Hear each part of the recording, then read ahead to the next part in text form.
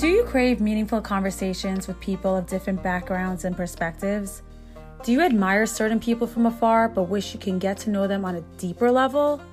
Thankfully, we live in an incredible age where long-form conversation allows us to connect with those who inspire us beyond the often manufactured sound bites, small talk, and social media posts we are bombarded with on a daily basis. This is a podcast that seeks to provide you, our listeners, with refreshing content from a variety of inspiring guests, a place where we can truly hear their stories. I'm Karen Corin, and welcome to Soul Sessions with KK. Hey everyone, get ready for a really informative and important episode. I sit down with Elisheva and Liss, and we talk about the importance of a healthy sex education. And the education comes first from the parents.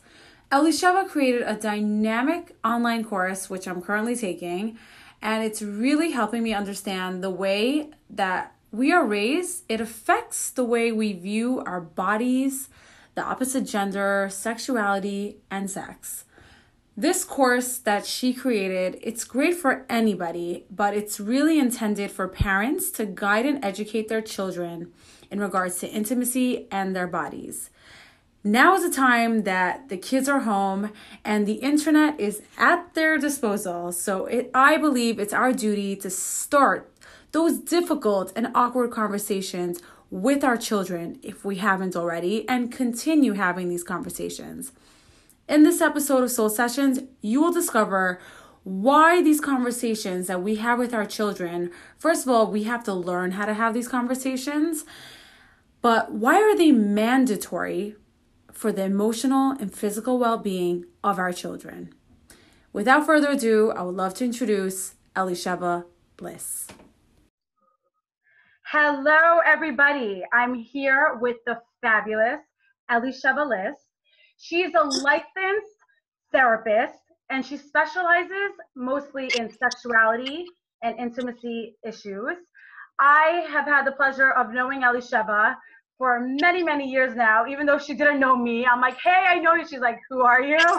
I have been following her blogs, and I've been attending her workshops for college teachers for the last, 5 or 6 years or so, and she is wonderful, to say the least. So I'm going to just stop talking because Elisheva has so many important things to say to us right now. And I want to talk about specifically sex education for children, because this is a course that you're bringing out to the public right now. So I'm just going to shut up right now, and I'm going to have Elisheva take the mic and explain what you do, who you are. Go for it. Okay. Welcome to Soul Sessions. So, thank you. Thank you so much for that really enthusiastic and beautiful introduction, Karen. Sure.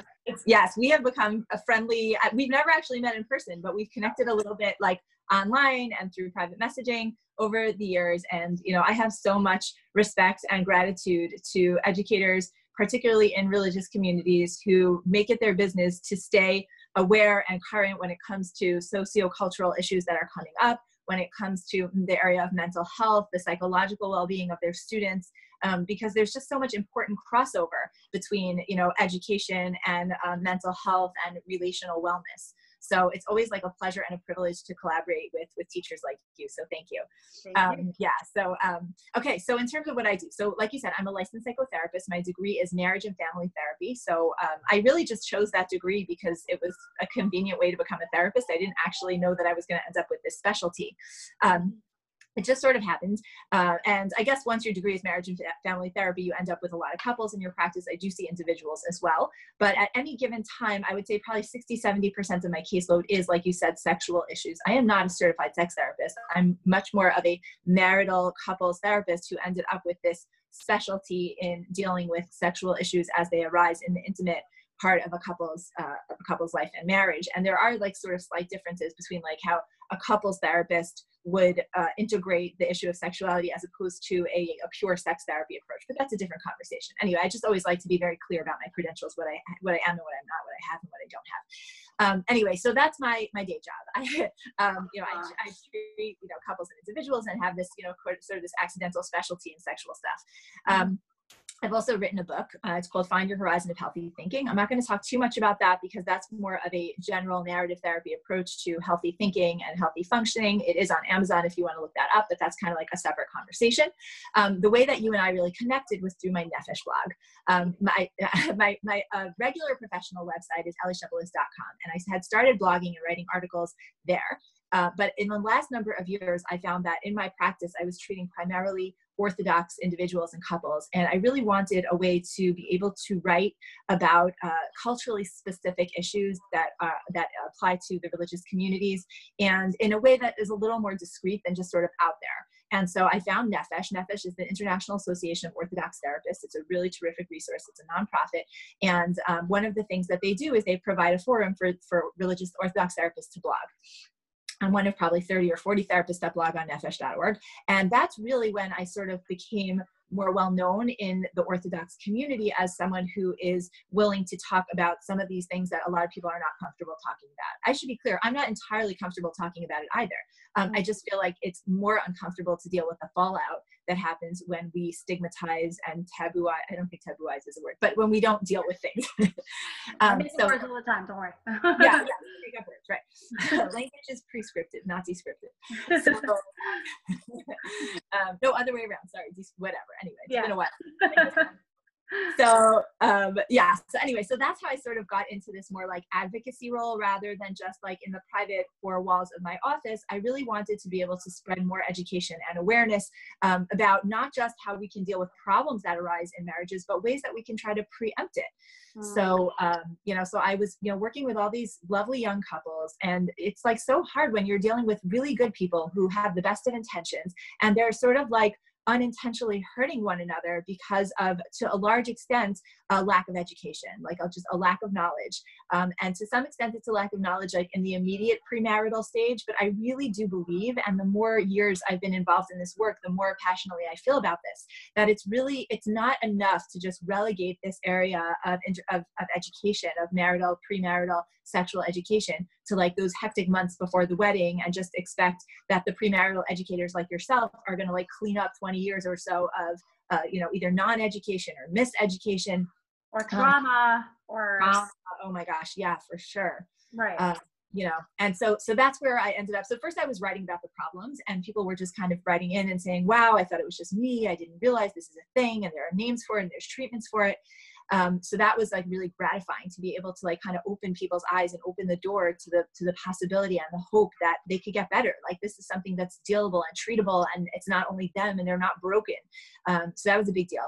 Then sort of like addressing the premarital education piece. I recently sent you a document that I've been sharing discreetly with certain educators, which I think is really important to integrate into like when people teach Tara HaMishpacha, the Nida laws, also to teach about, the love and the passion and the pleasure and the communication that makes for a marriage amazing. And then I went back a little further, so first we're looking at the marriage, then we're looking at the premarital education.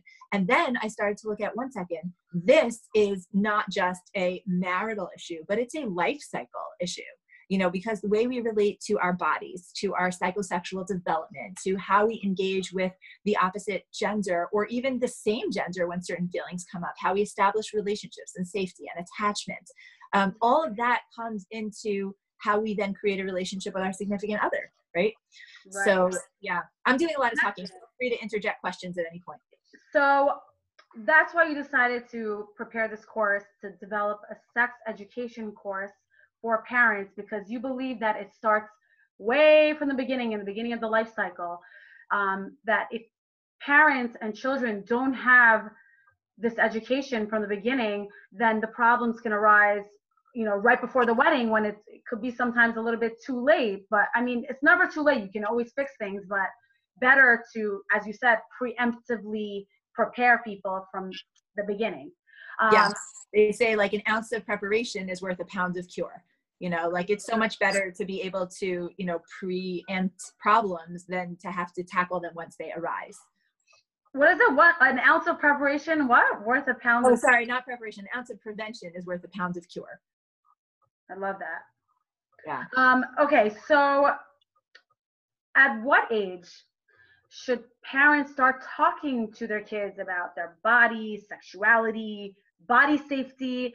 And what about the commonly dreaded conversation about the birds and the bees? You know, the euphemism that people always use. Basically, when do we start teaching our kids about sex? When is it appropriate?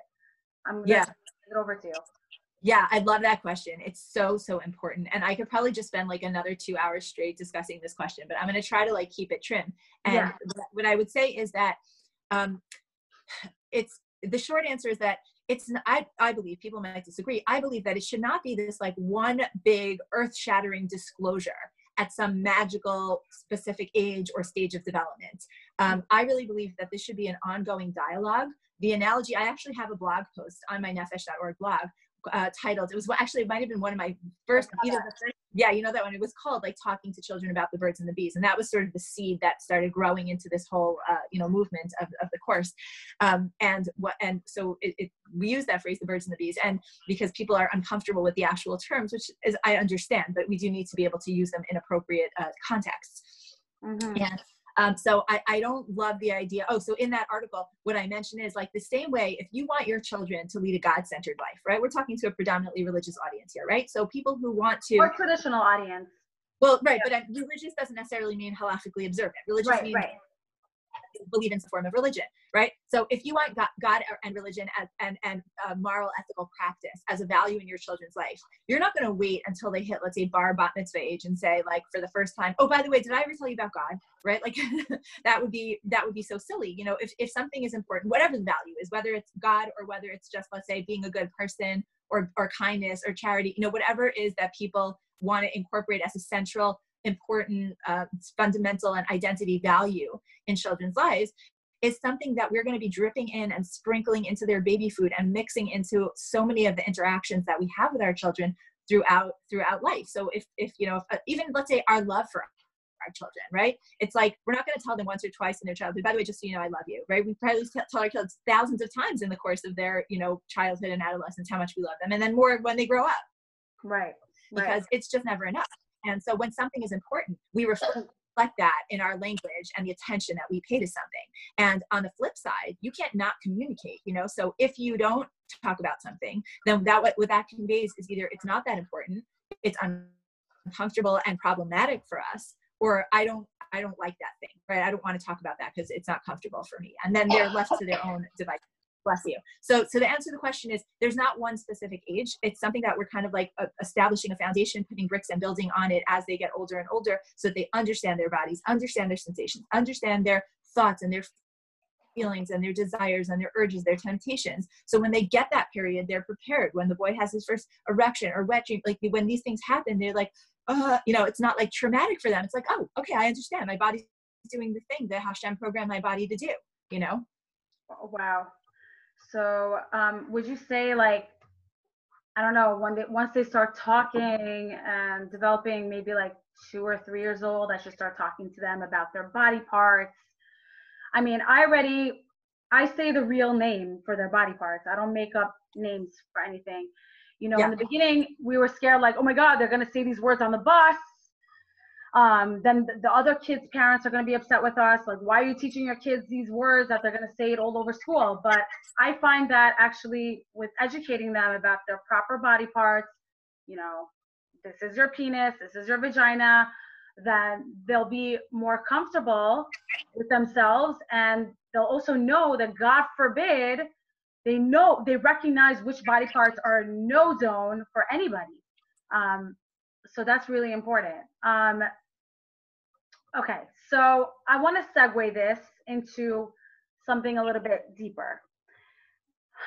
Most people don't talk to their kids about sex, sexuality, and they don't get this education at home.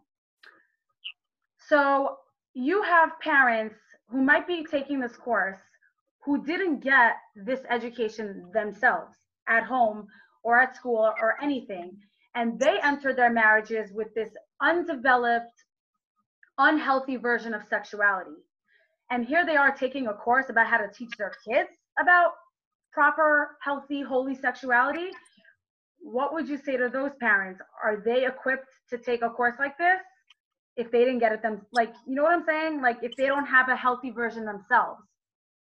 Yeah, yeah, no, it's such an important question. And I don't know if you noticed this, but I know you're taking the course, but there, like if you click on the Thinkific link, which I think is it's on my website and it's on my Instagram profile, whatever, if you click on it and you want to check it out, the very first screen that pops up says, do you want to give your children a better education about sexuality than you had, but you don't really know how? Like the assumption is that most people from our generation, even if you were raised in the most wonderful, loving, educated family, and presumably I'd like to hope that most parents are doing the best they can with the tools and the knowledge that they have. And our communities, and I mean Jewish and American and Western communities in general, I believe that we value education in so many other areas of life, but when I speak to live audiences about this, and I'll say, how many of you were really, really satisfied with your sexuality education? Almost no hands will go up. Maybe one or two, like people will be like, oh yeah, actually my mom was really good at that. My dad had what to say. But for the most part, I think as a society, we are a little bit lost. And just with the explosion of the pornography industry, and even like in my own lifetime, when I was a teenager, I was friendly. I grew up in Manhattan.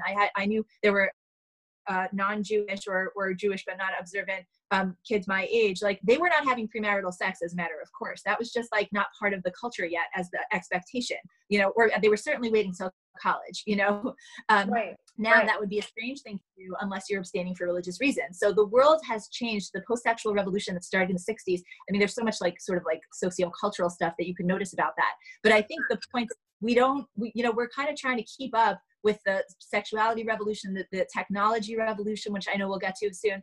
And so just staying ahead of the knowledge curve is the first place to start. And the reason I started this course, which is called Sacred Not Secret, A Religious Family's Guide to Healthy, Holy Sexuality Education, is because originally, I never really got into giving parenting classes. I'm crazy about my kids, but I never viewed myself as like a parent, and I try to be a really good parent, but I never viewed myself as a parenting expert. But when it came to talking about marriage and sexuality in front of audiences and writing about it, invariably the Q&A section would always come back to people saying like, I feel so deficient in what I got and how I had to learn this stuff, or how I'm still struggling with it at this point in my life. How can I protect my children from these problems? And this is what it always would come back to. And my answer in that Q&A was like, that's such an important question, but like, the program is over now. So what am I supposed to do? And so every time I would drive home and I would think, at some point I want to create a curriculum so that people really I don't have to like kind of stuff it into that last few minutes of the Q&A at the end of the talk on marriage and sex.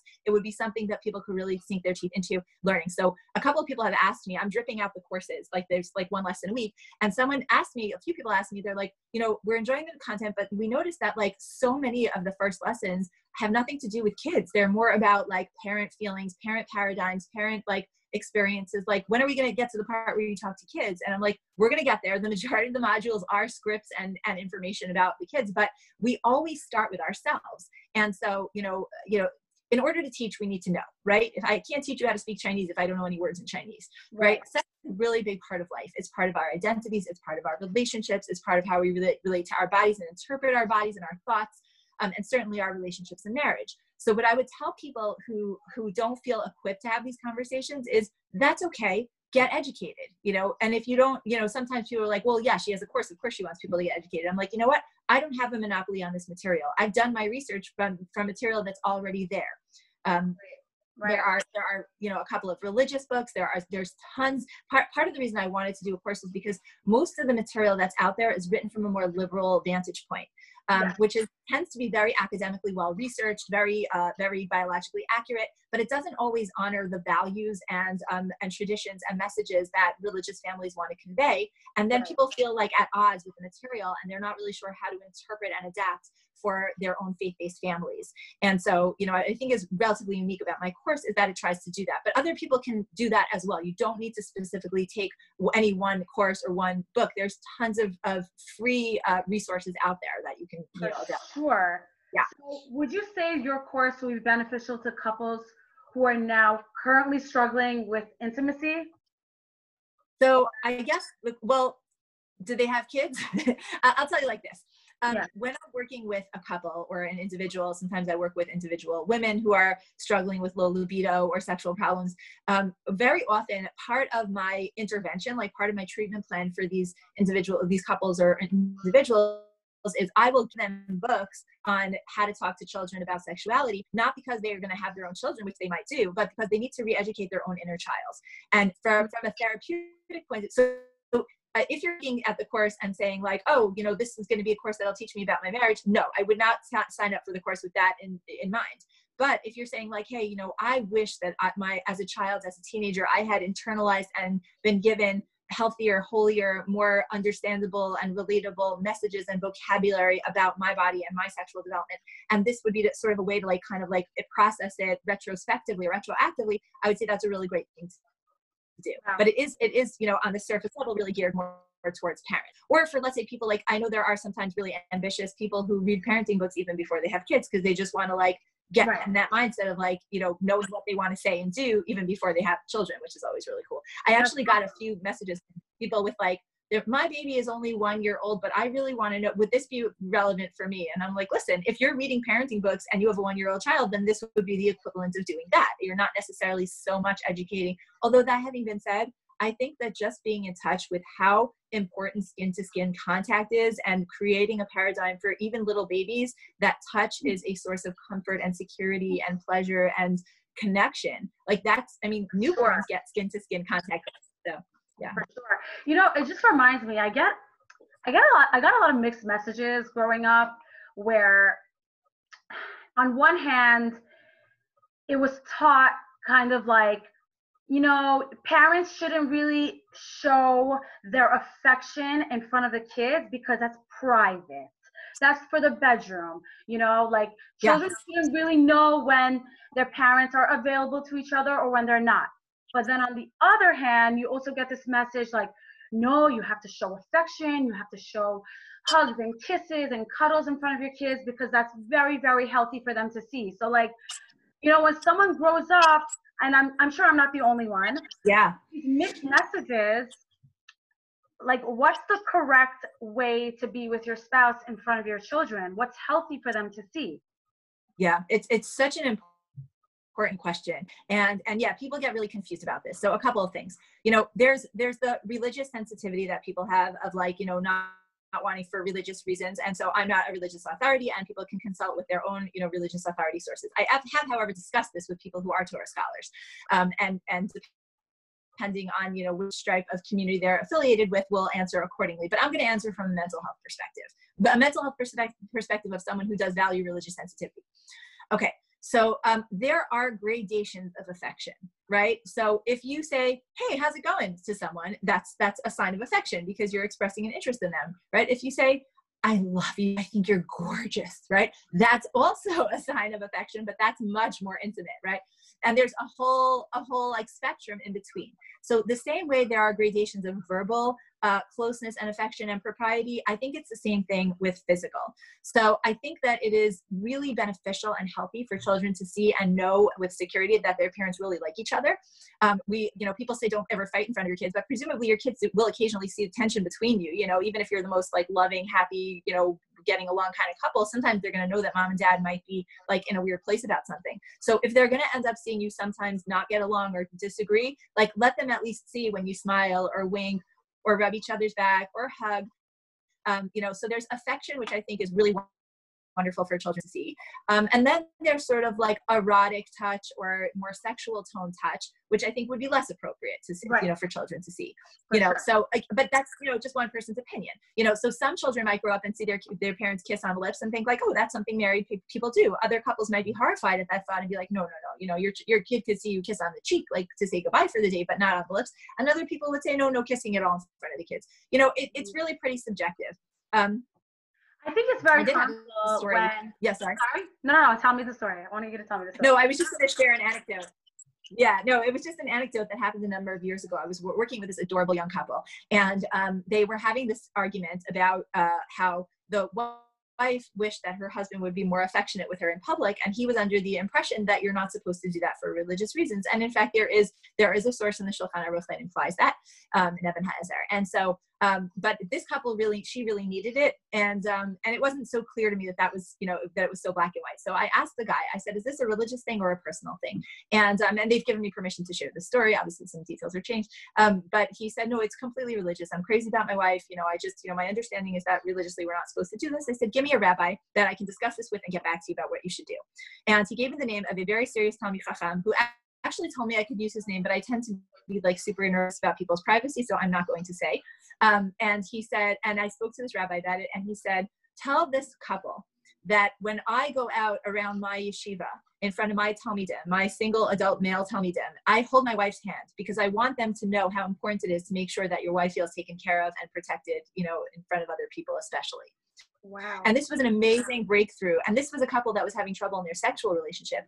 And once he was able to, if they were out, he could go put his arm around her. Now, this rabbi also said, if I were in B'nai Brak or Borough Park, I might not do that. You have to be respectful of the community where you are. If that's not a communal norm, you don't want to make people uncomfortable. But the rabbi wasn't there and this couple wasn't there. And so they were in a place where that was more normative. And so this is just sort of an example of where the Torah is derafeha darchei noam, which means that the ways of God's Torah are ways of sweetness and pleasantness, and they can be applied and interpreted by competent scholars to the situation. And yeah. Wow, thank you for bringing that up because, as a college teacher, you're also trained to tell kalot in a way that it's nobody's business when you and your husband are available to each other and when you're not. Other people shouldn't know when you're nida or not. So bringing this anecdote, this perspective is actually it shows there's a lot of nuance to it. It's not black and white where on one hand, no, you don't want to know, you don't want everyone to know when you're together and when you're not, but if you need a hug from your spouse with the proper guidance and perspectives, that could be done. It depends on the couple, right? It depends on the couple. It depends on the emotional needs of the couple. And it also depends on the context. I think people need to also remember that they can rely on their common sense. So for example, I had this one couple that was telling me they were at a wedding and the guy needed to hand his wife, he went to the coat check and he took his wife's coat, but he couldn't hand it to her. So he in the middle of this whole wedding, dropped her coat on the floor and she had to pick it up. And it was just I don't know. Right. There's got to be a more subtle way to deal with that moment. You just made it awkward. But it's not the same thing as saying, hey guys, I'm going to the mikveh tonight. It's sort of kind of figure out ways to be discreet within reason and then, kind of adapt with common sense. So, we're kind of getting into the realm of the religious sensibilities and the mental health, the relational side of it, which is always an interesting space to be in as, you're a religious educator. So you're coming more with the halachic, hashkafic angle, which means the Jewish law and perspective. And I'm coming more from the mental health perspective, but you appreciate mental health. And I, so value and centralize Torah. So that's why these conversations are so important. Yeah. Sure. And I also noticed on the other spectrum, you were talking about a healthy dose of affection is important for children to see that. Yeah. On the other hand, when a child doesn't see their parents ever kiss or cuddle, or even growing up in a household, if something came up on TV and the parents were shut it off. Ew, no, you can't watch that. Most people I know in my community, they grew up with that. The avoidance. Yeah, and even not necessarily religious, just a traditional modern home where they had TVs, they had musical lyrics, but if a sex scene came on or something, it's shut that up, it's bad. Oh my gosh. Or they never saw their parents cuddle or kiss. And if they did, it's ew, mom, dad, what are you doing? Yuck. So I feel that's not healthy either. Exactly. Yeah. So in yeah. No, so one of the things I talk about, this is a made up term, but I like the way it kind of encapsulates it. I called it Goldilocks sexuality, right? So, like everything else, it requires balance. And we live in such sexually confusing times where, like I said, there's this proliferation of, things like pornography. Hollywood culture is getting more and more, sort of promiscuous. And, on the other hand, there's a lot of religious extremism, the likes of which I don't really think we've seen before. The way that a lot of the school systems hyper focus on, covering up and avoiding and don't look and don't wear and don't, you know, it's just, there's a lot of negativity and a lot of confusion. And I think like, it's funny, I was talking to a teenager recently. She's like, I learned all my curse words from my parents' reaction when they came up. It was like, you know, like covering your ears, like that's how she learned the curse words, because like her parents freaking out every time. You know, so I think that this again highlights the importance of, so I call it Goldilocks sexuality, because like this Goldilocks story, things are like, oh, this is too hot, this is too cold, this is just right, you know. And so sometimes we saw that video. So I think that like what we're trying to do is we're trying to not create this like phobia or avoidance of like teaching people that like anything sexual is ew, yuck, not appropriate, not okay. Like I can't even tell you, I've lost track of how many couples, specifically women, it tends to be the women, walk into religious marriage with the feeling of like, very often like their husbands will want to give them a kiss, like if they say they weren't physically you know, intimate at all in any way, like if they weren't so involved physically before they got married, and they thought that kissing on the mouth was not like something for religious people to do, like they just couldn't imagine that wasn't dirty. This has not happened once or twice, and then what happens is the new bride is horrified. The new groom is feeling terribly ashamed, because now he starts second guessing or questioning, or at least he feels rejected, because like, why doesn't my wife want to kiss me? Like, that's strange. And there's all this like confusion and misunderstanding. There's hyposexuality, where people feel like they're repressed in their ability to develop a feeling, a crush, and a desire, you know, which desire is like one of the most beautiful parts of what a marriage can be. And then there's hypersexuality, where because people have like sort of repressed the healthy version of sexuality, they sometimes go looking for it on the internet, or, you know, in more other erotic entertainment or literature that doesn't represent the emotionally intimate side of it, or the healthy side of what a relationship could be. And yeah. Elisheva, you know, you brought up this couple right now that, you know, they were shomer negia, they never explored physical intimacy before marriage, and the girl had this like aversion to kissing in a sort of way. But I find, not only as a college teacher, but also speaking with many young girls, I find this problem of like, oh no, like I don't want it. I find it amongst religious people, but also amongst non-religious people. I've had kalas, and I have, you know, women who've been married for many, many years, who aren't religious, who grew up in a home with, you know, sexually explicit, not sheltered, right? Like dancing, going to clubs, like being very, very involved with the secular world, and in their marriages, they're not sexual. So I don't think it's a religious problem per se, because I find it with the religious girls, and I find it with the non-observant girls, where it's this more hyposexuality. It doesn't make sense. What's the common denominator between like these two groups, when like they grew up differently, but in the end, they both maybe don't desire sex, and they're scared of desire with their husbands? Like, what is it? What's the problem with that? Okay, so so I happen to give that example just because that example was one where the person had like no awareness that kissing is something that they could do as a religious couple. But you're right, you know, we don't have a monopoly on sexual problems, and the concept of, you know, sexology and sex therapy is something that is really becoming much more widespread and popularized and researched, you know, far beyond religious communities. So I think that, you know, I've read this idea that I think this is so interesting, that the opposite of one extreme is often the other extreme. So let's take, for example, let's say feminism, right?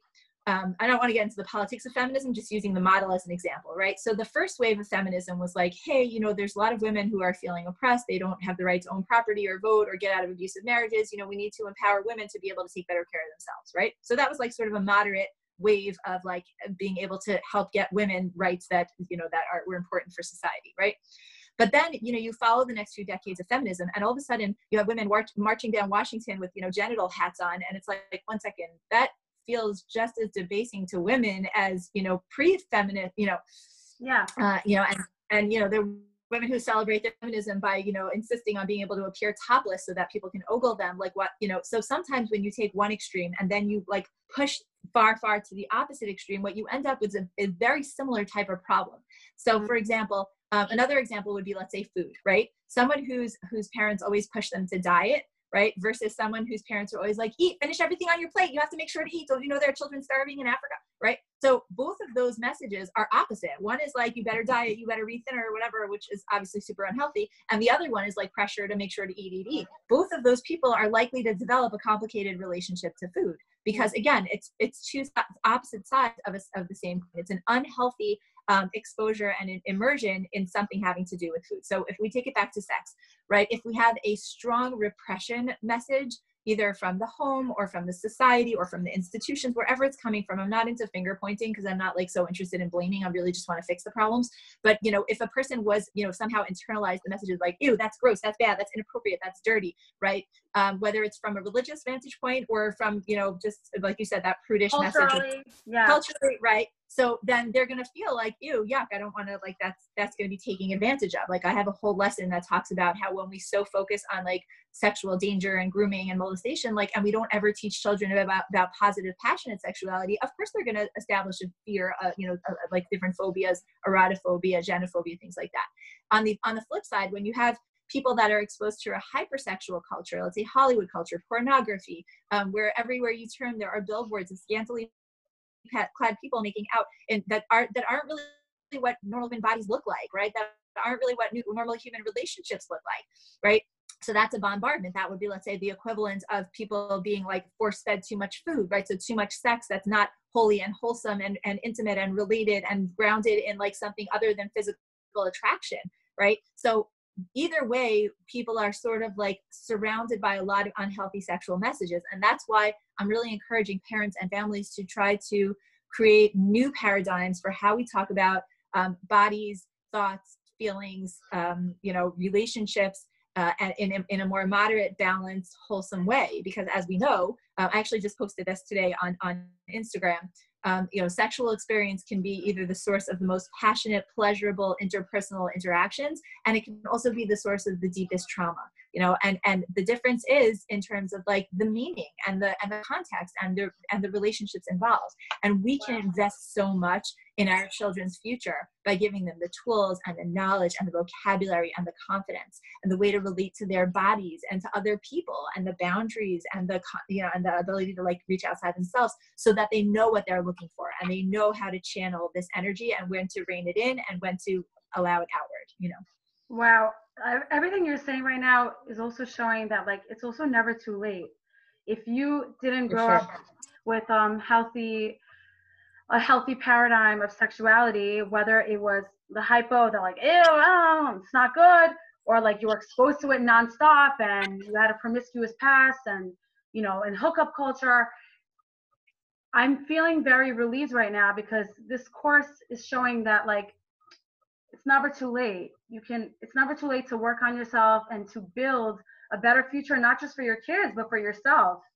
I think this is imperative for every like young adult who's not even married yet, honestly, to prepare themselves for what lies ahead in a marriage. Like, it's not what you see in Hollywood culture. It's not what you see in the magazines and like all these celeb couples, like hot or not, like it's much, much deeper than that. And that brings me to my next question. So I recently just discovered TikTok. I don't know if you know about this app. And my husband's like, Karen, like, you're obsessing over this app. I'm like, it's like a whole new world. Like, oh my gosh. I'm seeing like girls as young as 6 years old on this app. So for those listening who don't know what TikTok is, it's basically this like musical lyric dance app where people make videos, dance and music videos. And it's not just basic dance and music videos. They're to like sexually explicit songs and like dance moves. I'm like doing the dance right now to other like TikTok celebrities. So what's the problem? I think a lot of young children, specifically more girls, are going on this app to learn about what's hip and what's cool and what's sexual, what's sexy. And I don't know, what do you think about this TikTok app? Should parents allow their kids to go on it, even though all their friends are on it? I mean, there's girls, again, as young as like 6. Oh, yeah. what should parents do with this new app going on? You know, deciding between what's cool and what's hip and what your friends are doing and then what's right. I don't know. Yeah. So it's an issue. So I'm not super knowledgeable about TikTok. My understanding is that it is a social media app similar to Instagram or Snapchat, that is utilized, like you said, primarily for music and dancing. It's not so much, I think the precursors of this app were things like Musical.ly and Dub Smash, that were similar ideas, you know, using popular music, like you said, a lot of which has very explicit lyrics and very suggestive dance moves. And it's not so much about what the app itself is, as much as the way that the users, like the demographic, like you said, very younger and younger kids are getting involved with it. Without so much parental supervision, or with a lot of parental permissiveness in terms of what they're exposed to and what they're going to be, you know, how they're going to be presenting themselves, and the sort of the culture, the social culture of what is going on this app. Because like with other social media apps, they can private message one another and they can get in touch with each other, and these things just develop like a very hyperbolic quality about them. People just like it takes off like wildfire, you know, becomes so trendy, become like a celebrity overnight, and people are not psychologically equipped to deal with the amount of stimulation, social and interpersonal stimulation that's manufactured in this virtual way. By the way, Get Famous is a hashtag on TikTok. What famous? Get famous. Get famous. Right. Viral. We all know how good famous tends to be for people's mental health, right? We all know how happy and healthy people at the most famous echelon of society tend to be. Exactly. You know, so I think what I think it's not so much a TikTok issue per se. TikTok is like the most recent presentation of the issue of technology awareness on the part of parents and exposure and peer pressure culture. And so I think it's just another permutation of this like age-old parental dilemma, and that's becoming more and more challenging as the years go by for our generation of parenting, which is, to what extent do I need to take into consideration what everyone else is doing, right? Because it's really, really hard to be the only parent in the class that fill in the blank. And I remember thinking like, oh, when my kids were younger, my kids are older, but when they were little, when they would say, oh, we're the only ones in the class who aren't allowed to, whatever, I was like, you know what, I'm going to find out. And very often they really were the only one in the class who wasn't allowed to. And we had to like kind of like adapt and adjust accordingly, because you don't want to create a situation where your children are completely like resentful or sneaking around or rebellious, God forbid. So it's a very, very delicate balance in terms of like understanding your child's social needs, understanding your child's social culture. And then, you know, I think like TikTok, if I'm not mistaken, it might be mixing it up with a different one of these like Snapchat kind of things, but I think they were actually dealing with a lawsuit a year or two ago, or at some point, because parents were like so upset by like the damaging situations that kids were finding themselves in. And so they tried to create these like parent filters and controls, but they're so easy to bypass. The kids are so ahead of us in terms of like this stuff. So my feeling in general about children and exposure and, you know, the inoculation versus insulation is that we don't really have the luxury of insulation in our generation. You know, even if a home is going to say like, oh, we don't allow our kids A, B, C, or D, and they're totally sheltered, it's not true, because all they need to do is like spend one afternoon at a friend's house, and all that, you know, very deliberately curated innocence has gone out the window, right? And so, and it's like almost impossible to protect children from this, which I don't even know if that's an ideal, because eventually they're going to have to integrate, you know, knowledge. So education seems to be the best way to go here. Definitely being in touch with kids and trying to, again, these multiple conversations and layers and pointing things out when you see music lyrics that just feel really disrespectful to either sex or to humanity in general. Discuss that with your children. Like, you know, I really don't think that's a nice song. Can you think about why that might be? Or, you know, when people are dancing in a very suggestive way, you know, sort of say like, you know, I don't know if I would want people to see me doing that in public. You know, I feel like, you know, it's really fun to dance and enjoy your body and feel beautiful in your body, but I don't know, I feel like it might not be so safe for people to be doing that in public, or for young children to be doing that in front of other people, because it makes them look at you in a different kind of way. And yeah, I think one of the issues is that parents themselves are tempted to also get themselves involved. Okay. I find a lot of moms join their daughters in their TikTok videos because they're like, you know what, if you can't beat them, join them. Yeah. Right. Yeah. Or they have their own accounts where they're dancing suggestively moms on TikTok. Yeah. So when a child sees their mom doing this in public, of course they're going to want to do it themselves. Right. And again, what you or I would call suggestive dancing, someone else might just call, regular shimmying, that's just normal dancing. So it's, a lot of this is very culturally subjective. And, I certainly am not in a position to judge other families' values. And I think that every family, every parent, set has to establish their own values and boundaries and parameters. And then there are also like hard limits and soft limits. There are things that, so for one family relationship, mom-daughter relationship, let's say, because you use that example, the idea of a mom getting involved and doing this with her child might be a really good alternative to a kid sneaking around and doing it with her friends. Exactly. Because this way, like any potential predators, because that's become a big issue with children and social media, will see like, oh, this kid is connected with her mom on social media. She's not a good target for me. Whereas in another, like I know in like whatever, in the greater community where I live in, somebody was telling me that like a whole bunch of kids from a certain grade just got like suspended for having TikTok. I don't know, whatever. But like, I'm not sure that that's the, way to handle this either. Like, I think it's a way to like talk to people and educate families and work with children where they're at. So I'm always very reluctant to give sort of a pat answer of like, here's what parents need to do. First of all, I'm not like the expert, there's no Shulchan Aruch, there's no code of objective law that tells us exactly how to parent our children. Cause I think that God really like trusts us to a certain extent to like use our judgment to establish relationships and to sort of like parenting is more of an art than a science. There are certain things that are, generally not ever going to be good for kids and vice versa. Things that are, tend to be pretty good for kids most of the time. But, the way we apply and adapt to different situations will rely on the tapestry of the relationship that we cultivate based on, millions of little interactions over the course of their lifetime. So it's not so much about whether the kids get the app or don't get the app.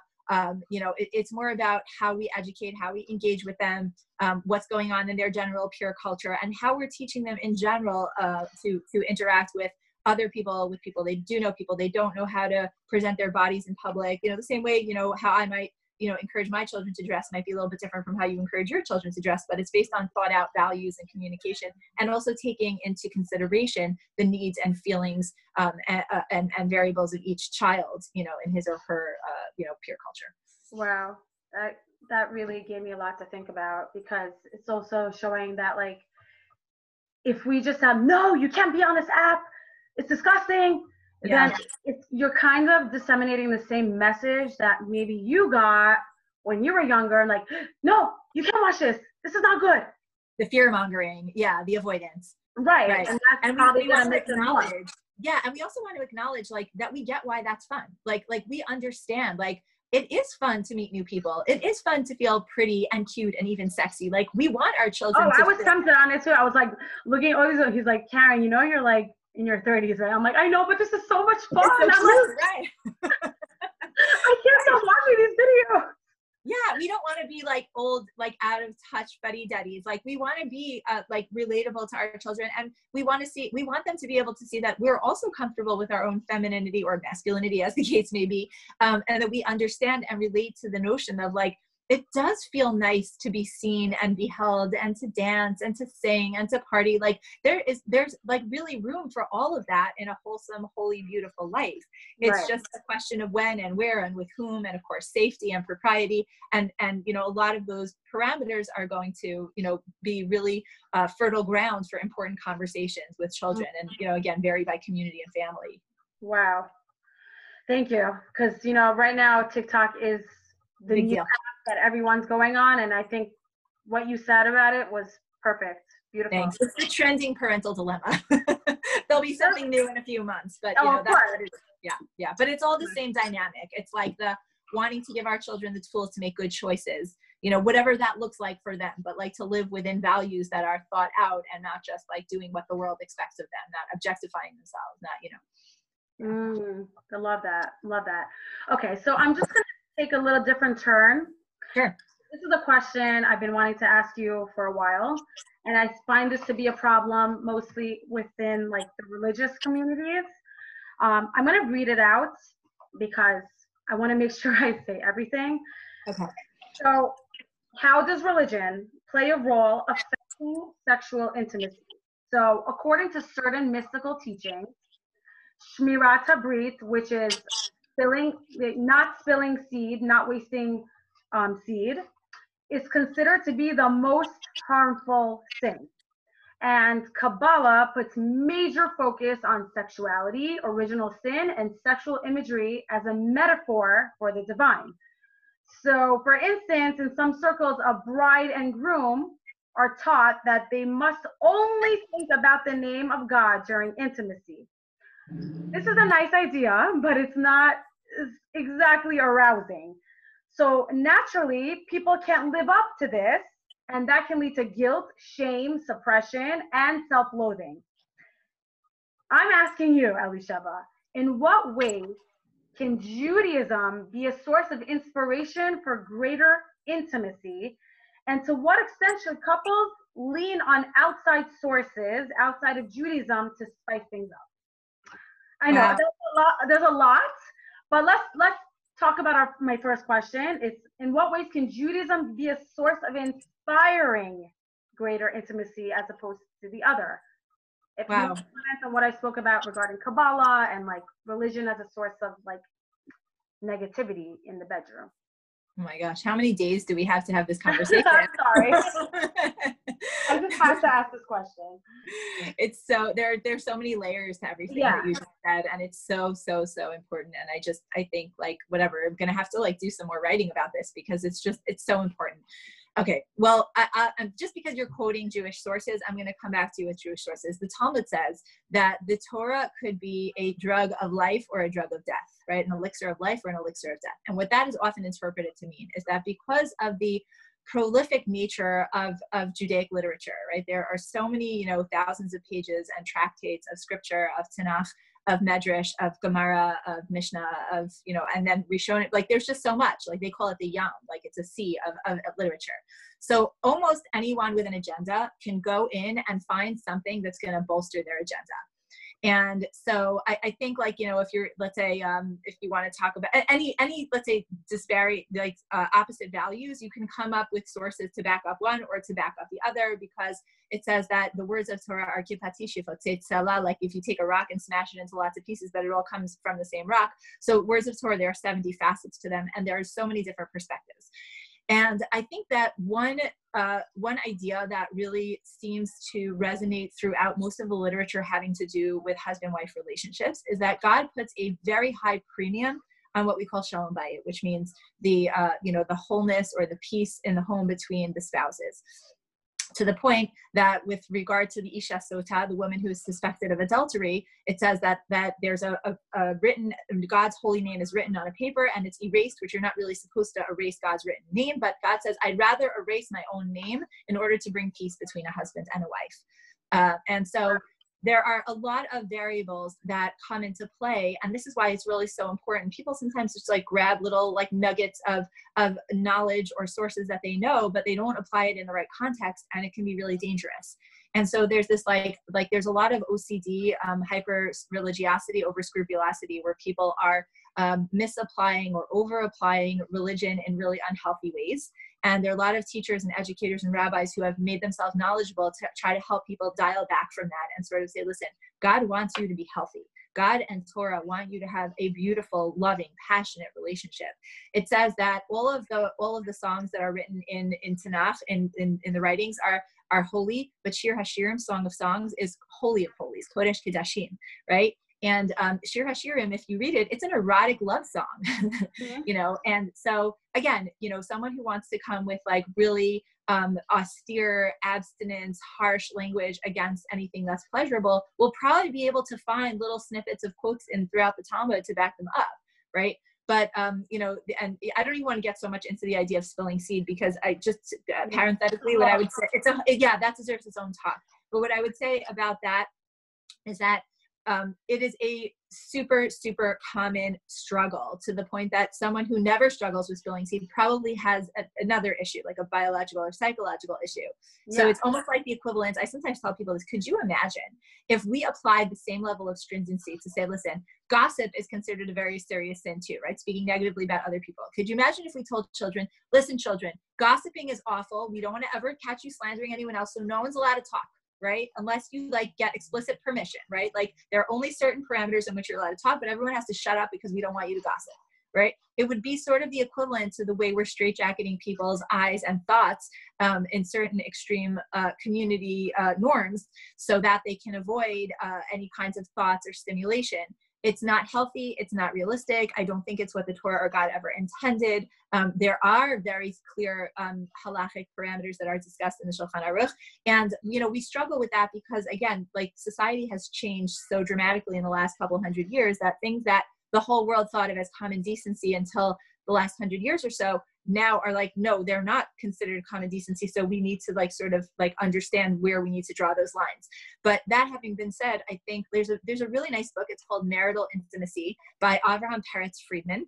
I heard that. I think you've heard of that one. I think he recently redid it under the title Table for Two, Setting a Table for Two. Forgive me, I don't remember exactly what it's called. But there are some really nice sex positive books and articles out there. I know yutorah.org is a fantastic resource. They have a whole sexuality department, a link in there, if you want shiurim. So while I personally, as a professional, I'm educated beyond just the realm of Torah, although it says all the wisdom in the world is in Torah. But at the same time, as professionals, we need to be licensed and credentialed and educated by other objective sources as well.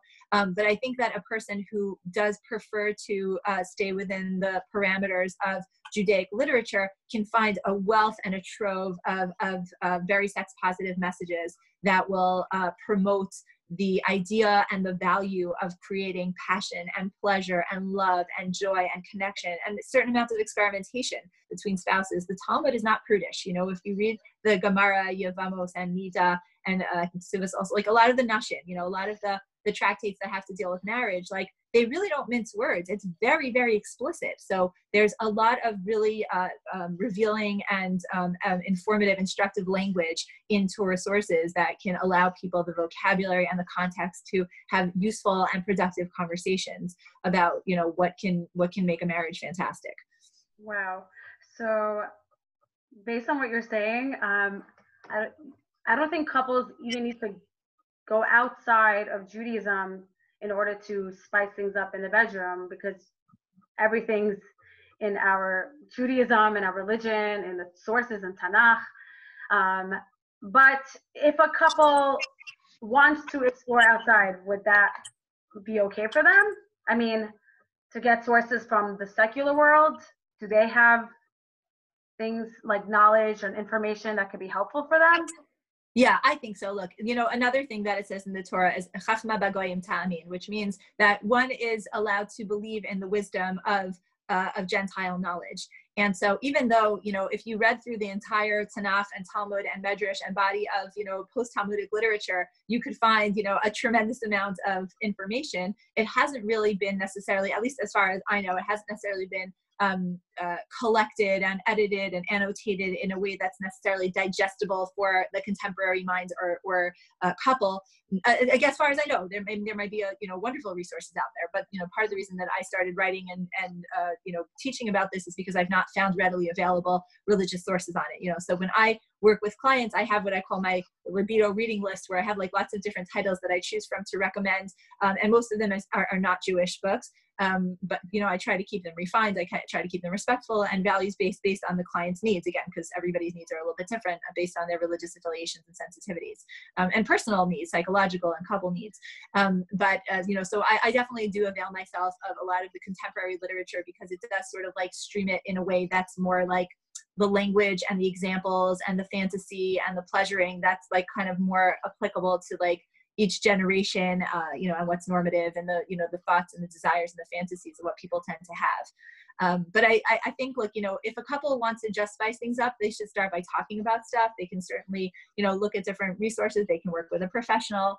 But there's a lot that people can do. And, the idea and the assumption that anything outside like the regular vanilla realm of like a simple basic repertoire is going to be like dirty or inappropriate or whatever is such a shame, because I don't think that's the way it was meant to be. And the Talmud actually does talk about that like one opinion is like anything a husband and wife want to do with each other at a time that they're permitted to each other, for the most part tends to be permitted. There's other opinions that limit certain things, but it's certainly up for conversation. It's certainly something that's always worth exploring and discussing with trusted either professionals and or halachic authorities. because I think my humble opinion is that God and the Torah want couples to enjoy lasting love and pleasure with one another. I think it's great for individuals. It's great for serving God. It's great for children. The love trickles down into the home. Wow. This is beautiful. This is so beautiful. Elisheva, I also appreciate the fact that you're saying that every person has different needs, a different upbringing, and there's cultural sensitivities, different religious affiliations, and I feel like your course can be taught in a way where like everyone can apply it to their lives individually. Like it's not like a one size fits all. Whatever information they get from your course can be applied to however their life is nowadays, right? Can you explain that's the hope?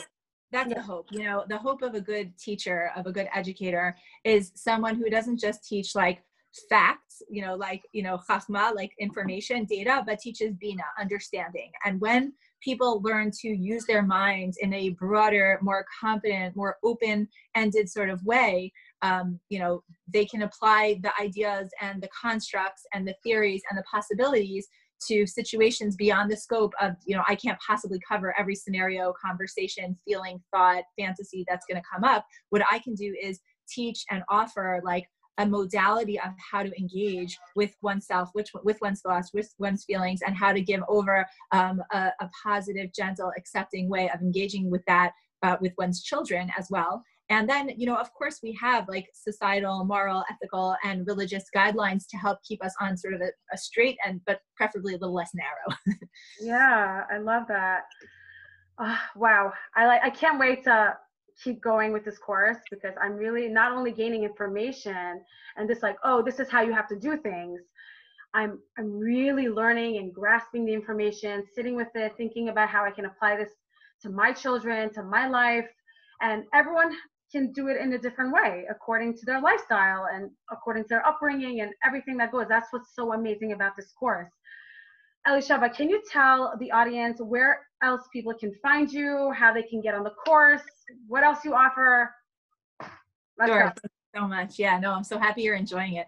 But before I get to that, I really just, because, I have this course and I'm so happy that you're talking about it, and I believe in it. But at the same time, like, I know that it's not necessarily going to be for everyone. And I do want to mention like a shout out. I don't even know these women, but they have 2 books that I've been lending out to clients for years and recommending to clients for years. One of them is Yocheved Diba, wrote a book talking about intimacy and sexuality.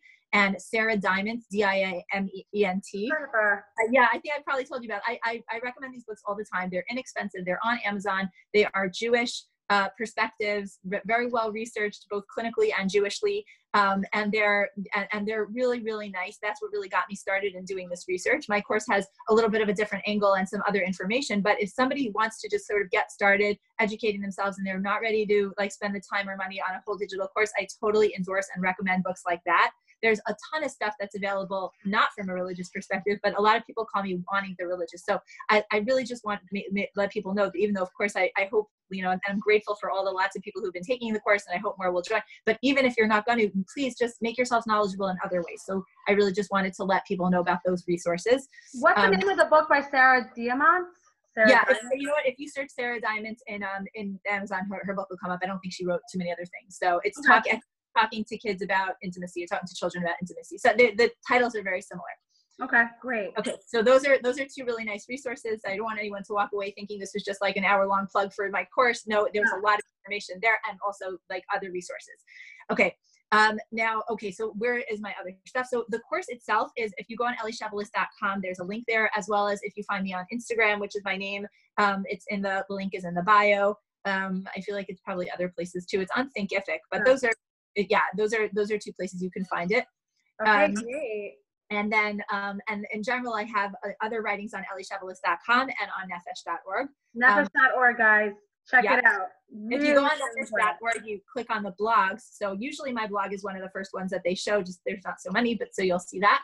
And then, what else? And then, I guess anyone who wants to reach out, I'm so grateful for all the people who are giving me feedback about my articles, about the blogs, about the course, because, I learned so much from what people tell me and their own experiences. We've all only had our own experience, but, working with other people and hearing from other people really enriches my knowledge and my sensitivity and my understanding. So when people read the articles or take important thing about the course is you don't have to sign up right away. Like if you click on it and you're not sure if you want to enroll in the course, you can actually enroll in the free sample content, watch a couple of lessons first and see if you like the tone and the style, if it's going to work for you before actually committing to the course. It's now at the introductory level and price. It's going to be, I'm adding more lessons and the price will go up for people who already bought it now are like, that's it. They just pay once and that's it.